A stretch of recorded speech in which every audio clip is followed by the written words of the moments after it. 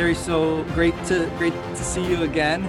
Excited to go over your results. I know we have the Dutch test to go over, your lab work, and of course we've already done the genetic test. But what's really good about that is we can make changes to what has happened between the last time we talked and where we are now, and then relook at the genetics and see what other aspects of your biochemistry that we haven't incorporated, and now create a new chart, give you new marching orders so that we can, continue the progress of getting you feeling better.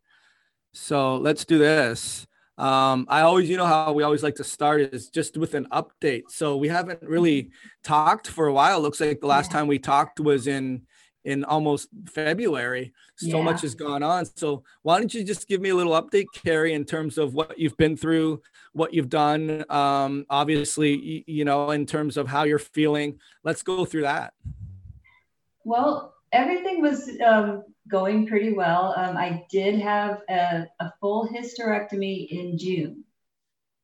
And ever since then, I've been starting to get those hot flashes, and I'm not sleeping well, and things are starting to slide backwards now. So I did the Dutch, and I peeked at my results, and I could see my cortisol was high. And so I want to try to get these hormones balanced now that they're all out of whack from the surgery. So sure. Yeah. And then again, remind me what the reasoning for why they wanted to do the hysterectomy. Well, I was close to menopause anyway, and I was having abnormal periods where I was constantly having my period, and I was starting to get anemic. And then I've also got the BRCA1 genes. So, and my mother died of ovarian cancer. So I've got some of those risk factors. So we decided it was probably in my best interest to go ahead and just take it out and, right. work on, my iron again, getting that back in order and, Sure. Just to be safe than sorry, as well as the genetic components as well. But you mentioned though, everything was going pretty well. So other than that part, all the other issues, that I've been having, like with histamines and rashes and gut problems, all of that seemed to be, clearing up, and I was doing well as far as, those items go. Right. And then the full hysterectomy in June. And then as far as the hot flashes, when did they start again? They probably started about a month afterwards. So I thought I was going to be in the clear and not have any issues, but about a month later, I started getting those hot flashes, and they're mostly at night, but they do happen during the day, but they definitely interrupt my sleep. And so, my sleep had been so great before, like I finally got my sleep nailed to where I was sleeping so well, and my Oura ring would tell me, oh, you're doing so great. And then now it's like, I'm waking up every couple hours, and it's not good.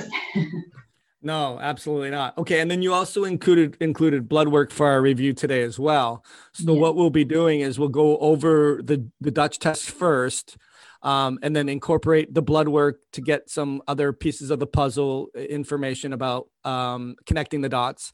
And then of course, open up the genetics as well. So anything else to add? I mean, obviously things are going well, had been going well. When have you been back to the doctor that did the surgery, and is that who ordered the blood tests, and they're wanting to continue to keep the finger on the pulse for you in that area? Actually, well, I went back to the doctor that did the surgery for the follow-up and got the all clear. I had a different doctor actually order the blood work. She's monitoring my thyroid and hormones. So she basically did thyroid and hormone workup. But my thyroid, the numbers are a little off too, so we need to check that one out. For sure. And a lot, it's interesting because a lot of people that I work with, they come to me first with, hey, my thyroid is not working. I'm taking medication. We're changing the dose. We're changing the actual brand. I know a lot of people got upset when they changed the actual brand of the specific thyroid, and they felt worse once they did that. But I explained to them that this is the effect, not so much the cause. In a lot of cases, it could be the cause, Hashimoto's, you have an autoimmune reactivity against the thyroid. But again, that's really kind of the effect of the immune system being overwhelmed. And then it will create an immune reaction against the thyroid in a protective like mechanism to slow down metabolism, preserve nutrients, reduce oxidative stress. It's a proper response for an improper environmental thing that's going on in the body. So we will bring that into consideration for sure. Any other pressing comments, questions, concerns that you want to make sure we address before we get into all of this? I guess blood sugar, because I was doing keto, and then it's 8 weeks ago, I started going back to eating carbs. And so I wanted you to look at my insulin and A1C and see what you thought about that. Yeah, we talked about that. And I know that you became really metabolically flexible. Yeah. We're getting really great ketone levels. And I think that really propelled you into feeling better. And then we did talk about you going back into cycling, your carbs back in there, wanting to build a little bit of muscle. And you've done that too, right? Tell me a little bit about that. Yeah, so it has been 8 weeks of adding the carbs in, and over the 8 weeks, because I've been doing it strategically, not just like eating ice cream and whatever, I've gained 3.6 pounds of muscle, I think it was, and 1.4 of fat. So it is going more. I mean, I know the fat's going to come with, you can't just selectively gain only muscle, but I'm really happy with the muscle part, because that's because you felt like you were underweight, or you just were weakened. You didn't have the lean weight that you wanted. Your muscles were deteriorating, like your goal. Yeah, yeah. A lot of it, a little bit of it was from fasting and things, because I may have overdone it on that side, and my starting weight was like 95 pounds. And at one point when I was doing a lot of the fasting, I went down to 89 pounds once. And that's just like too low. So I think I got a little overzealous with my fasting and eating one meal a day. And so I was losing a lot of muscle, and I wanted to get bone strength and everything. So I need some more muscle, because I was looking pretty sure. What are you weighing now, Carrie? Today I weighed 102.6, 102. And the ultimate where you'd want to be? I mean, Well, I mean, probably maybe more like 110. Okay. But more muscle, not, it's kind of hard to say what the actual weight would be, because I want it to be muscle instead of the fat. And I don't know what that number would really. Right, it would be. It's so funny. So, some women have the problem of losing weight, right? And then other women have the problem of gaining weight. And you've heard me say this before, where adaptogenically, like an adaptogenic herb means if you have too much cortisol, you take an adaptogenic herb, it lowers the cortisol, it's adaptogenic. Or you have too little cortisol, the adaptogenic herb, same herb, will raise the cortisol. So it's used in terms of whatever your body needs. The adaptogenic herb will help that physiological effect. And I believe the same thing happens with weight, where if we have biochemistry issues, histamine issues, mast cell issues, inflammation issues, blood sugar issues, immune challenges, then your body might be locked up in more of an autophagic breakdown, difficult to build up, versus someone else might be more into an mTOR building, difficult to break, to release. So, I always tell people, like, be careful what you wish for, number one.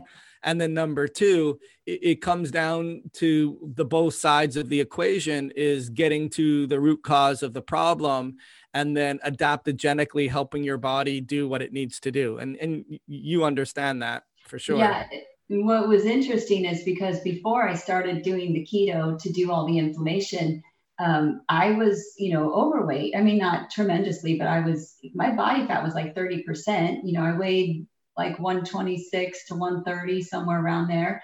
And it wasn't very muscly, it was more fluffy. Right. And when you put me on the keto diet, I didn't even know keto was for weight loss. I just happened to start losing weight, and I'm like, what is going on? And so I almost got addicted to keto, because I just loved it, how, you could start to see your muscles and then you would lose that weight. But then I think I took it a little too far. And so now I'm adding the carbs back in. But what was really cool is I've been testing my ketones each week with adding in the extra carbs. Last week was the first week that I fell below 0.5, that I was actually out of ketosis with I'm eating like 270 carbs a day now. Wow. Yeah, I was eating like 240 when I tested them, and I would be like at 0.5, 0.6 with ketones. And they say anything, 0.5 and above is in ketosis. So, and at first my blood sugar was high when I started the carbs. It would be like in the 90s, but then it dropped into the 80s. And then the other week it was down to 77 again. Like that kind of like keto. So I think my body's finally starting to adapt to carbs again. Yeah. I haven't tested my ketones yet. I've just been doing it once a week. It's interesting. This is a great conversation because it just really points to bio-individuality. Yeah. You can't just read a book and say, okay, you got to be 20 grams or less. Everyone's different. Number one. Number two, it really speaks to your metabolic flexibility. I think that, yes, there's a major hysterectomy is a major surgery. And there are some genetic components that we have some major challenges with.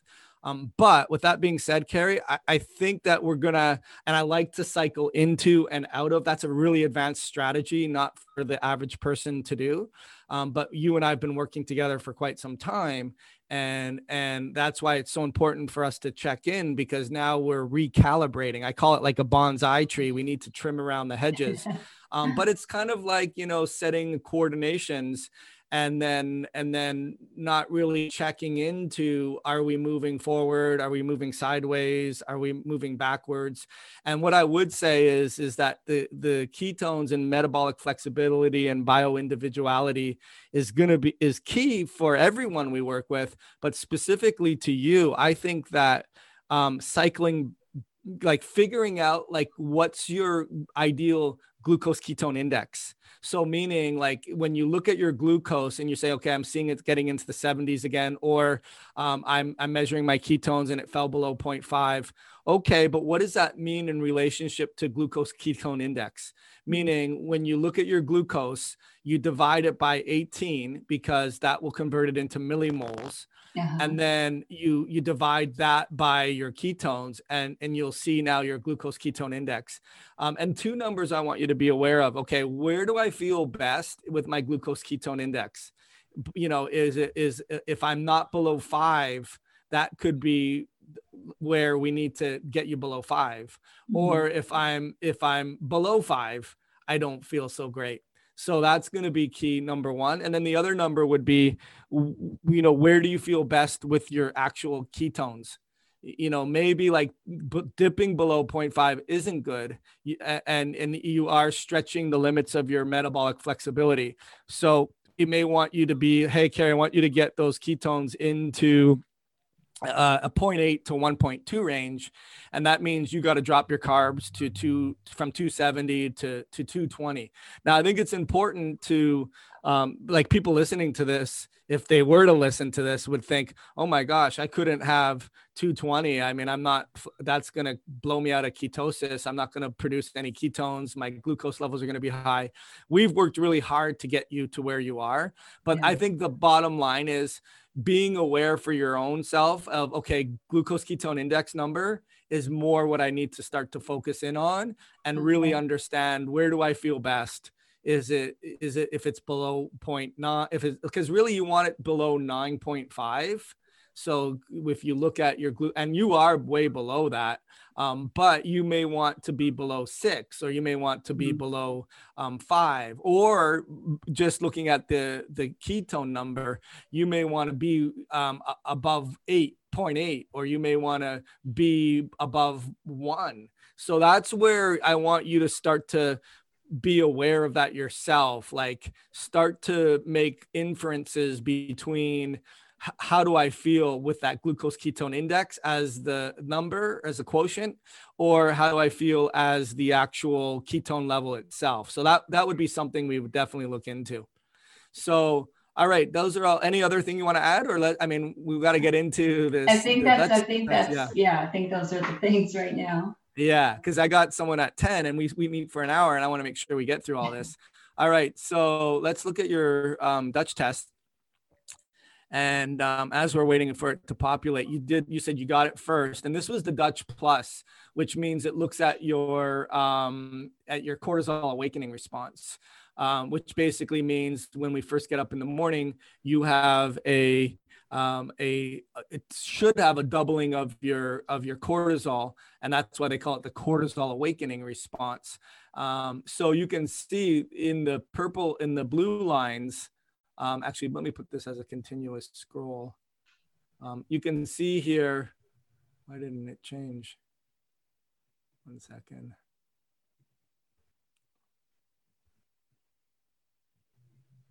All right, so you can see here in this line here, this is your line, and then this are the ideal lines. So you can see, and this is your free fraction, meaning the part that's not bound to a protein. That's why they do the saliva. That's what's so cool about this test is they do both urine and saliva. And so right here is what we look at. So this is typically what we'll look at the first thing. We'll look at this section and we're saying, okay, this is your cortisol awakening response. We should see it rise in the morning, which it is. And then within the first half hour, and then after an hour, it's on its way down and slowly descends throughout the whole day. And you could see that for yourself, but obviously you can also see that your levels are elevated, which you mentioned.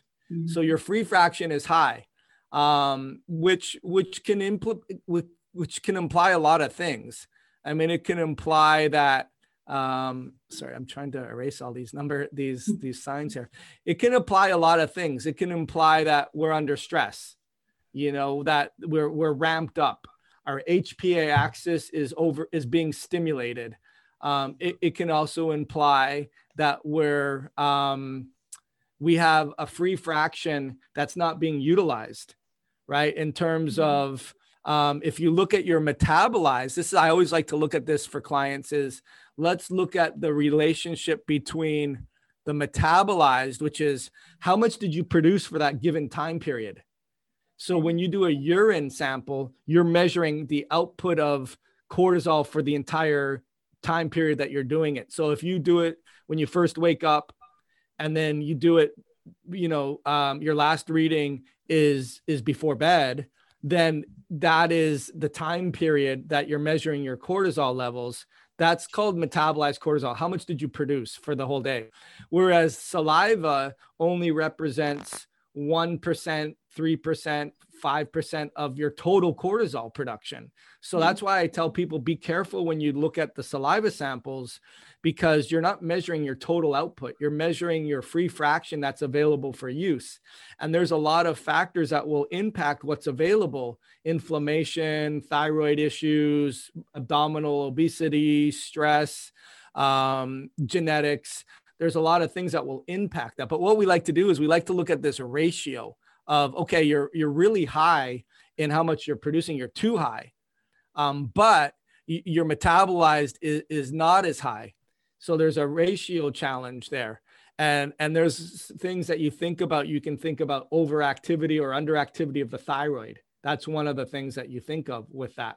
So one of the things I'll do, Carrie, is I'll go right to this page over here and look at your, where is it? We'll look at your body's, I call this the general of the body. So whereas we look at the HPA axis is the metabolized cortisol. So the brain tells the adrenals to produce, we call that central command, the brain telling the adrenals. So the metabolized is more of a marker of the brain's signaling to the gland to produce. Whereas the 11 beta HSD, which is basically at the cellular level, at the tissue level, once the cortisol has been produced, is it telling the cortisol to be active, or is it telling the cortisol to be inactive? So sometimes the brain signals are different than the cellular signals. The brain, the pituitary, and the hypothalamus wants that adrenal hormone around to function, because its brain is the priority. So it will say, hey, adrenals, make more. So that's where your metabolized cortisol will be high. Whereas at the cellular level, this is a marker at the cellular level saying the brain's producing too much.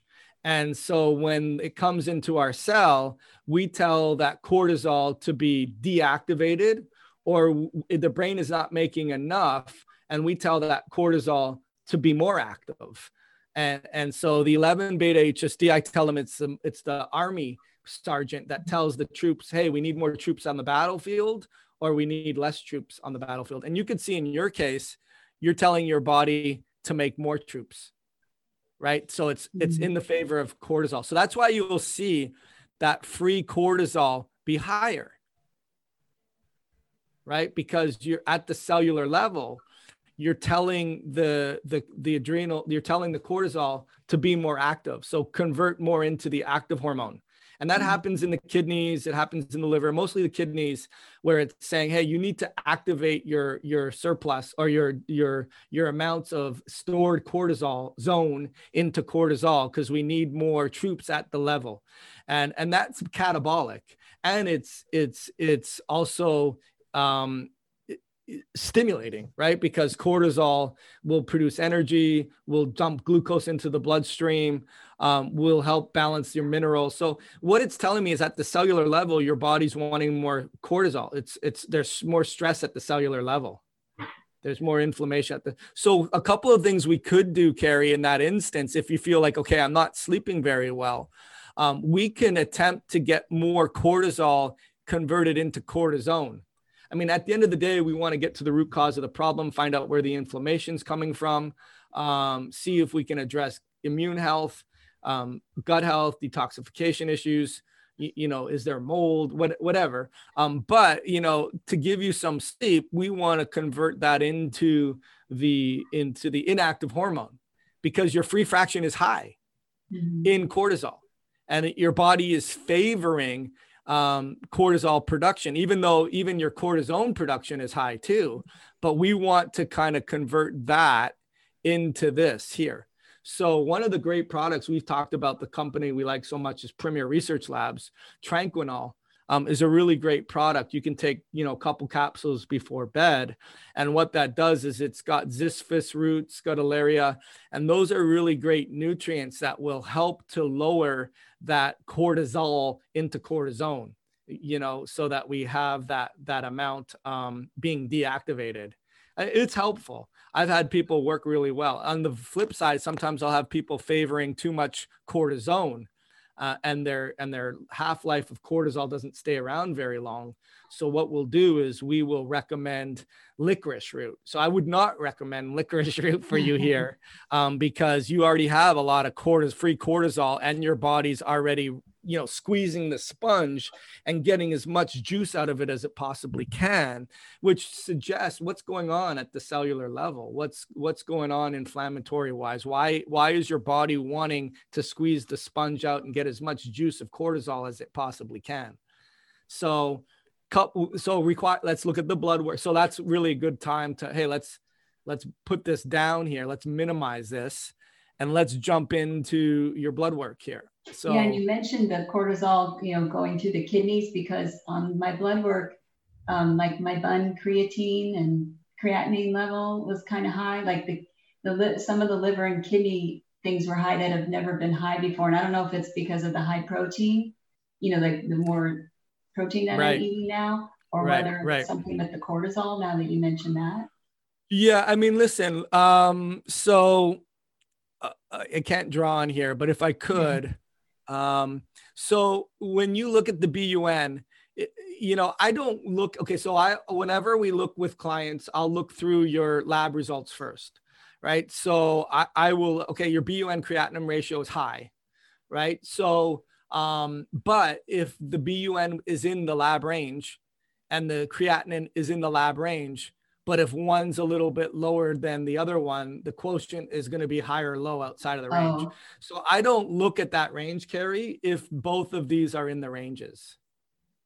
Meaning if your BUN's in the range, your creatinine is in the range, then if the quotient is out of the range, maybe your creatinine's a little low, and that comes down to methylation issues. And we can support that with creatine because it's an end product of methylation. That's where I would look at your genetics, and then we'll say, okay, do you have a GAMT SNP? Let's take a look. I don't remember. You don't, right? So GAMT is what helps to produce creatine. So sometimes I'll make, hey, let's get you on creatine. Your creatinine's low, or your BUN ratio is high because your creatinine is low, kind of thing. Or you may have other methylation issues. You do, like FUT2 is one that helps to absorb B12, helps to give you proper flora, helps to make stomach secretions, stomach acids. So we'll also want to look on your blood work. Are there markers of protein absorption issues? Because protein is necessary for cellular processes, repairing. And if we're having problems putting weight on, then the weak link in the chain breaks, where your GI issues are not allowing you to absorb proteins, and or your immune system's upregulated, requiring protein. So you have a supply and demand problem too, right? Plus you have a genetic component of not making that microbiome healthy with your FUT2 and not absorbing your B12. So we would say, hey, you have some B12 factor concerns. So want to look at your blood work for that. There are some, you're homozygous for MTHFR. So we will want to make sure we got enough folate in there as well. And even folinic acid, because DHFR helps to make folinic acid as well. So we may want to, look at adding some substrates of folinic, folate, B12, GI support to make sure we're getting our proteins, to make sure that our immune system's functioning fully. And that could be one of the reasons, again, why your cellular level is squeezing the sponge so much to bring more cortisol to the tissues. Does that make sense? Yeah. Hadn't really put that together with the cortisol. Right. But then, okay, so we look at the liver enzymes and say, okay, liver enzymes are high from a lab range. This one's going to be high from a functional range, because when we look at it from the functional range, which is more that what we consider the healthy ranges, you can see now this level is actually high. We can actually draw on here. These two levels are high, but when we look at it from the lab range, where are we over here? When we look at it from the lab range, that only one of them is high, right? So again, liver methylation is a big energy producer for the liver, for the kidneys. B vitamins support. Is there toxic chemicals or pathogens or things that the body's having to process that's not keeping up? And I say liver enzymes being high, like, okay, that would make sense that your free cortisol would be high too. Like the body's under stress. Cholesterol, I mean, in fact, that's actually lower than usual, right? I mean, yeah, it was 380 the last time. Right. And that's where you and I had a lot of talks about, hey, like maybe like keto from the genetic standpoint should be controlled. And I think that's where dialing in again to the glucose ketone index, finding that happy medium of, okay, I can't be at 270 carbs and really continue to test my metabolic flexibility to a point where it starts to produce less ketones. But I can drop my carbs significantly without having to raise my fats, so I don't bump up my cholesterol. At the end of the day, like I am concerned when I have someone who has higher cholesterol, but I'm more concerned if there's inflammation associated with that, right? Because then that oxidizes and creates more cardiovascular issues. But I'm sure you're happy to see that be lower, right? Yeah, for me, that's lower. Yeah. And so again, it's going to come down to playing around with your metabolic flexibility, your glucose ketone index, your total ketones, and also just understanding like, hey, it's been 8 weeks now that I've added those carbs in. Let me go back into maybe 8 weeks of cycling back into lower carbs. And see if my night sweats, because that's really the barometer is, okay, I always want to keep my finger on the pulse of my objective labs, but also sometimes my objective labs aren't changing as fast as my symptoms are, favorably or unfavorably. And I'm feeling better. I'm not having the night sweats. I'm sleeping through the night. I'm still maintaining my muscle mass. My cholesterol levels are still staying in the ranges. So that would be more of the take home. And again, this is sophisticated talk, right? Like we won't start this way with someone I'd work with right from the very beginning, but I like you and I have been working together for quite some time. This is sophisticated talk, right? And you get, okay, this makes sense. I need to take that. I need to understand that. A1C 5.4. I mean, do you remember? I mean, we could look through some of your old labs. They were lower in the past, correct? I think it went down to like 4 something, 4.5 when I was on keto. But it was much higher before I started keto. Like it was the 5.7 or something, you know, before I started working with you and everything. Yeah. I mean, I some doctors like to see that 4.8. 5 point, I like to see it in the lower 5s. Did they do the fasting insulin on here? Yes, 5. So again, I'd probably want that a little lower too. That's some doctors want to see that less than 3. And so, what spikes insulin? 270 carbs is a lot in my mind, like. Well, then I was on 230, but that was when I was still kind of, like my blood sugar was still a little high. Like it was 98 that day that I went there, my fasting glucose. Right. But like now it's been dropping lower in the morning. So I don't know because can insulin change that quickly? Like if I have high blood sugar that morning, like a higher normal reading because like I had bad sleep that night before. I think it's volatile.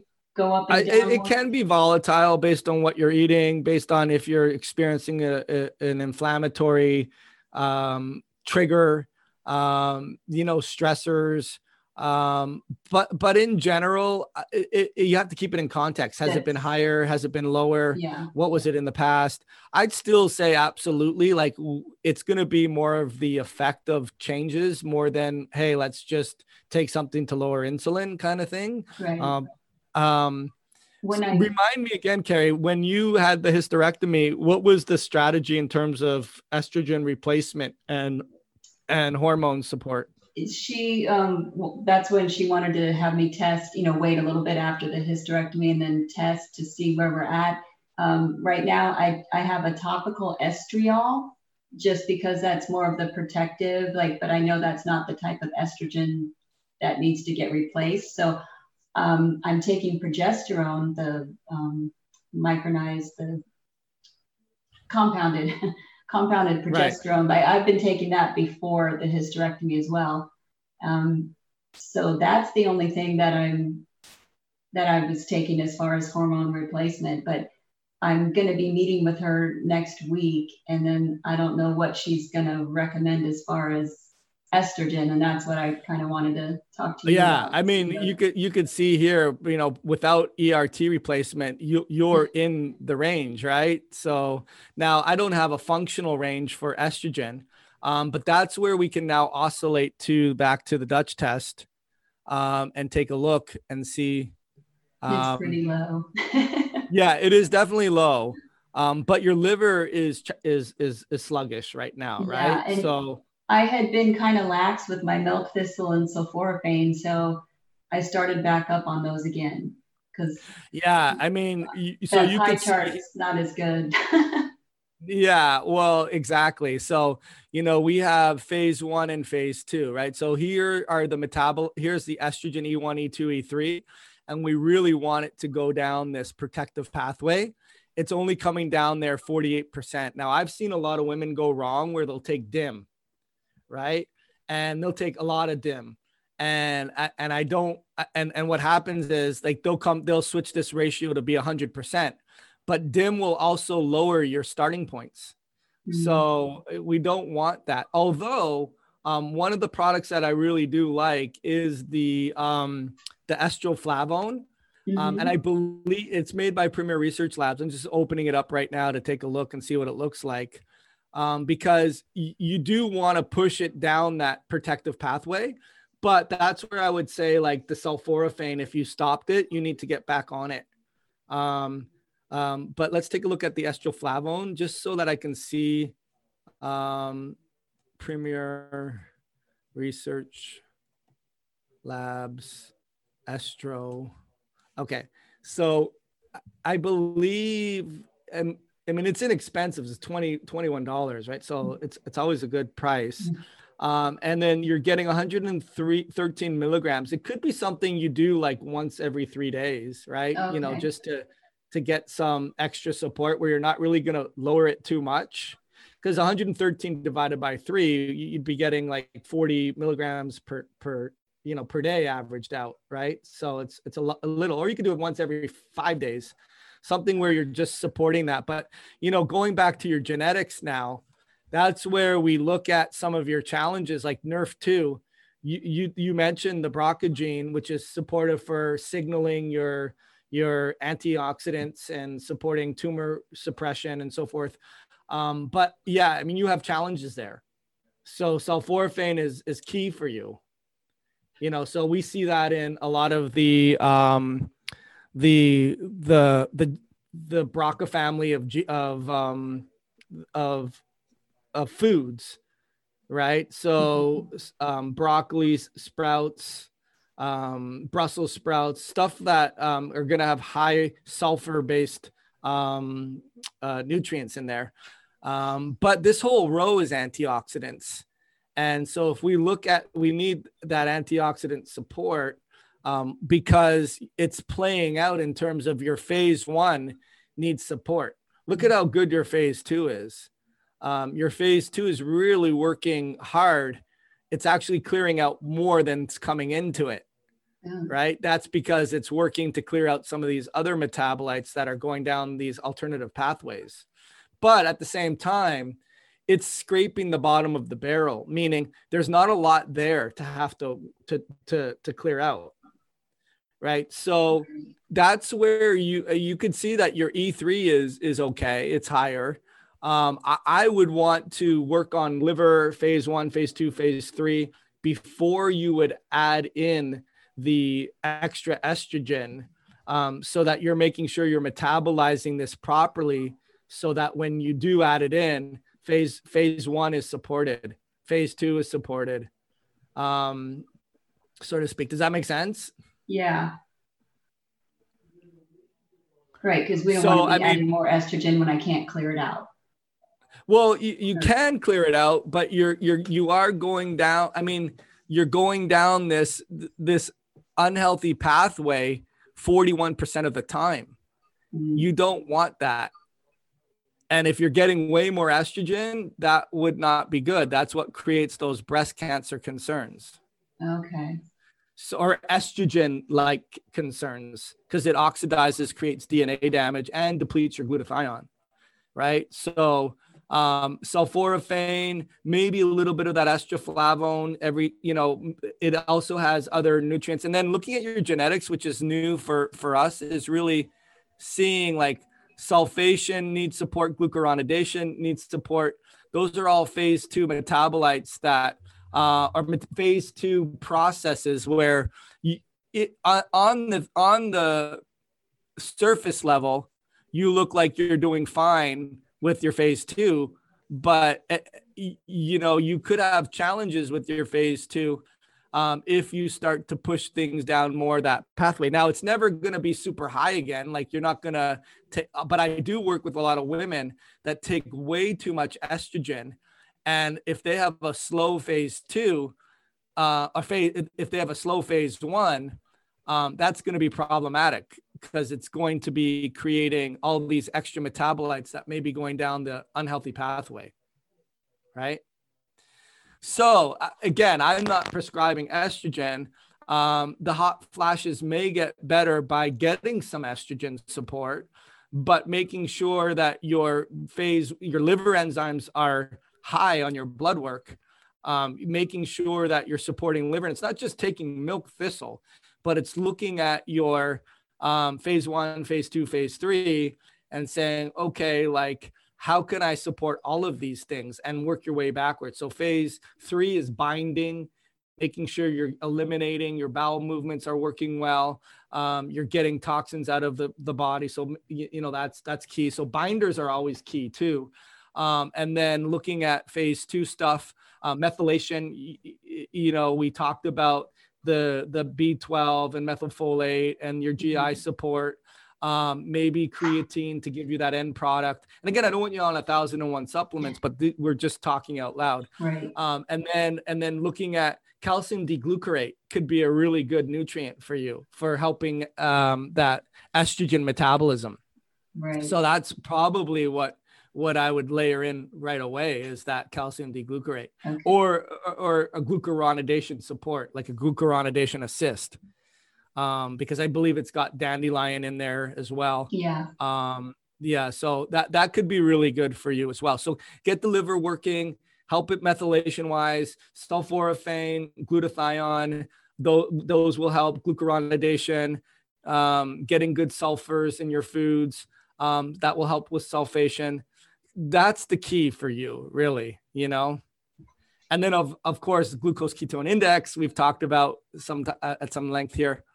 A lot of people, I find, when they see that their cortisol levels are this high, they'll take phosphatidylserine. And I don't know if that maybe lower the free fraction. Yeah. But we're getting more to the root of the challenge here. Like, like your phase 1 is going down more of a different pathway than we'd like to see. We're getting false readings potentially on your phase 2 because we see genetically you have a lot of challenges, but it's looking like it's good relative. I say phase 1 is like you having a party and bringing the garbage to the curb or the side of the house. And phase 2 is the garbage men taking it away. So we're saying, well, your garbage men are doing a good job taking it away, but you're bringing nothing to the curb for us to even make a decision that they're doing a good job. And I already know that you don't have the best garbage men, so to speak, based on the genetics, right? So calcium D-glucarate, sulforaphane, those would be the things, even coffee enemas, castor oil packs, saunas, giving that extra support to the liver. And I find in today's day and age with the exhausted, burnt out people that I work with, you're never going to do a bad job. You're never going to go wrong per se in terms of identifying the liver as something you need to support, but you can go wrong in terms of doing things too quickly when your body's not ready for it. Questions with that at all, Carrie? I mean, I know we're talking a lot. We've said so much there. I know. I was wondering if the fact that the hysterectomy, like the adrenals, are working more to try to produce the estrogen, if that's one of the reasons for the free cortisol, the high cortisol. It's a good question. I think it's more. It could be, but that would be more reflective of your HP, your metabolized cortisol being higher. Oh, okay. Right, which would be over here, this value. Okay. But right, because that's the central station, right? Although that could be why that could be why your 11 beta HSD is higher, but I don't think so. I think it's more like, I mean, it's a stressful thing to have a major surgery, right, in the body, and your body's needing to repair and regenerate and kind of learn what to do without its partners anymore, kind of thing. But at the same time, your liver enzymes are high. Yeah. And you're going down alternative pathways in phase 1, and you have genetic susceptibilities. So really supporting liver is really key. Okay. Yeah. And then looking at your other blood markers, some of the things we always want to look at thyroid. So, 5.93 We've had some doctors will say, oh my goodness, that's so high. Like what? So take me through, we got 10 minutes here. So take me through your thyroid strategy right now. Okay. So I'm on Armour. I looked at my last thyroid because I had been on Synthroid for a long time, and then they kept the TSH down, but nothing was really working well. So I've been on Armour. I think it's been about 2 years, and my TSH has been lower, but the TSH like a year ago was like at 6. And so I don't know why the TSH is up so high when she didn't do a full panel on this, but she did the free 4 and 3, and I think they were within range. So I'm not sure why the TSH is still signaling. It's an effector. We talked about that earlier, where your thyroid is the effect of things going on in the body. So your brain, your pituitary is saying, hey, the pituitary is the jockey, the thyroid is the horse. Your pituitary is saying the horse to cadence should be faster. You need to get over the hump. You need to get over that hill.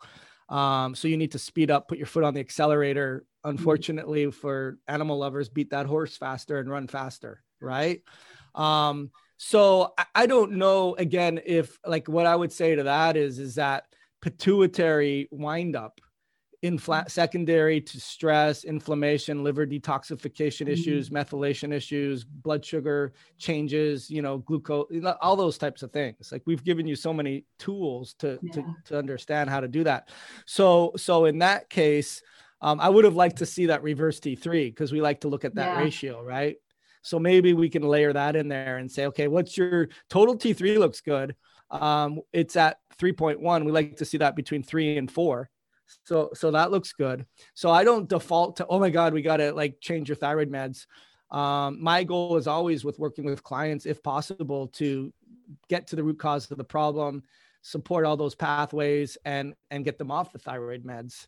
Right. But if it's been on it for a long time and I'm not really licensed to get you off, I'm not licensed to take you off. I'm licensed to support you. I look at that as, okay, well, we see your free cortisol be high, and your pituitary is definitely working overtime. Cordyceps mushrooms are really well for that, for pituitary support. But all the strategies we talked about with liver support, calcium deglucarate, sulforaphane, methylation support. What are the methylation supports that we like? What are you doing for B vitamins right now? I use the PRL, the Max. BME. Yeah. I mean, to me, that's my favorite thing. And that's probably why your phase 2 looks so good, even though it's not a great indication of if you were bringing more garbage to the curb kind of thing, how good your garbage men are doing. But it's still a good sign of what's going on. So I don't know if I would change that too much. There are things that are missing on here. Like I would have liked to see, like, let's look at your blood work here. And that's the challenge. Like when, we get clients that have their doctor to run blood work, but they are not getting all of the values that we want. And again, from the lab range, the creatinine was fine, but from the functional range, it's low. So again, even though you don't have a GAMT SNP, maybe short-term creatine will help to give you that end product of methylation so that now your methyls are more available to be able to do other things. Right. So that could, and I think we've had creatine in the past, haven't we? I've used it on and off. So I'll just put it in my little shakes that I have after my workout. Yeah. And then we talked a little bit about, proteins, right? And keeping our eye on that. So you can see chloride is low from a functional range. We call that hypochloridria, where you don't have enough chloride to support stomach acid secretions. And that is causing your total proteins to be elevated. So again, helping someone with digestive secretions is key, right? And that can create, like if the liver is sluggish, and it's not pumping everything out from phase 1, phase 2, phase 3, and it's backing up, then that can create some of that microbial concerns, and that can create bile in the blood, and that can create decreased stomach secretions. So that's key to keep our eye on. And then as far as white blood cells go and red blood cells go, that would have been key to know. Like I would have liked to know, like, are your white blood cells low? Are they high? Are your neutrophils low or high? Because if you're getting any GI disturbances, we may want to layer that into our protocol as well. So we're missing some things there, Carrie. How are you feeling GI wise? I actually feel good GI wise. I mean, I get a little bloated from eating so often with the carbs, but I'm regular. Right. And I'm not,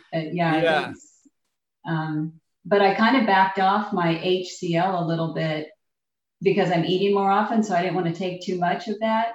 But maybe I need to put that back in to help. I would layer it in. Yeah. So like in closing here, keeping aware, recycling, maybe recycling back into a little more ketone levels being elevated, and strategies to do that. Like more time between meals, eating windows, a little more fats, but more so in your case, dropping the carbs, not so much bringing the fats up. And then focusing on liver support, focusing on sulforaphane, maybe a little bit of that estroflavone. We talked about the Tranquinol helping with getting that free cortisol into cortisone, but all the things we're doing will support that, controlling detox, controlling the breakdown of proteins. All of that will result in potentially your free cortisol not squeezing the sponge and getting as much out of it as possible, and then potentially seeing that thyroid levels value drop. I think that a better blood test is in order, right? Get some iron panels, get the T3, the reverse T3 ratio, so we can keep our finger on that pulse. And then don't do anything rash in terms of, okay, I got to get on my on more estrogen because I'm having the night sweats. I think that your liver is congested, and do these strategies, and that will help process estrogen a lot more favorably. And now you're not getting the night sweats, and you didn't need to go on, because postmenopausal without estrogen, you were in the ranges, right? So I think you're okay there. Does that make sense? Yeah, it does actually. Because I don't want to go on estrogen if I don't have to. So that actually makes me feel a little bit better. And I'll try. Right. And then lastly, pituitary support if you wanted to. The mushrooms, the fermented mushroom blend from Premier Research Labs, are a really good product. I like that. But hydrochloric acid, taking your foot off the accelerator on the sulforaphane, hydrochloric acid, adding in the calcium D-glucarate or the glucuronidation support, which is another product where we can, you know how to get that one. Right. Those would be the things, so that you're not layering in 1,001 different supplements. Right. Okay. All right. Is that helpful? Yes, very helpful. Thank you. All right, Carrie, we will schedule for another time to, get that blood work, and then let's check in on what's going on there, so we have it in context with some of those other values.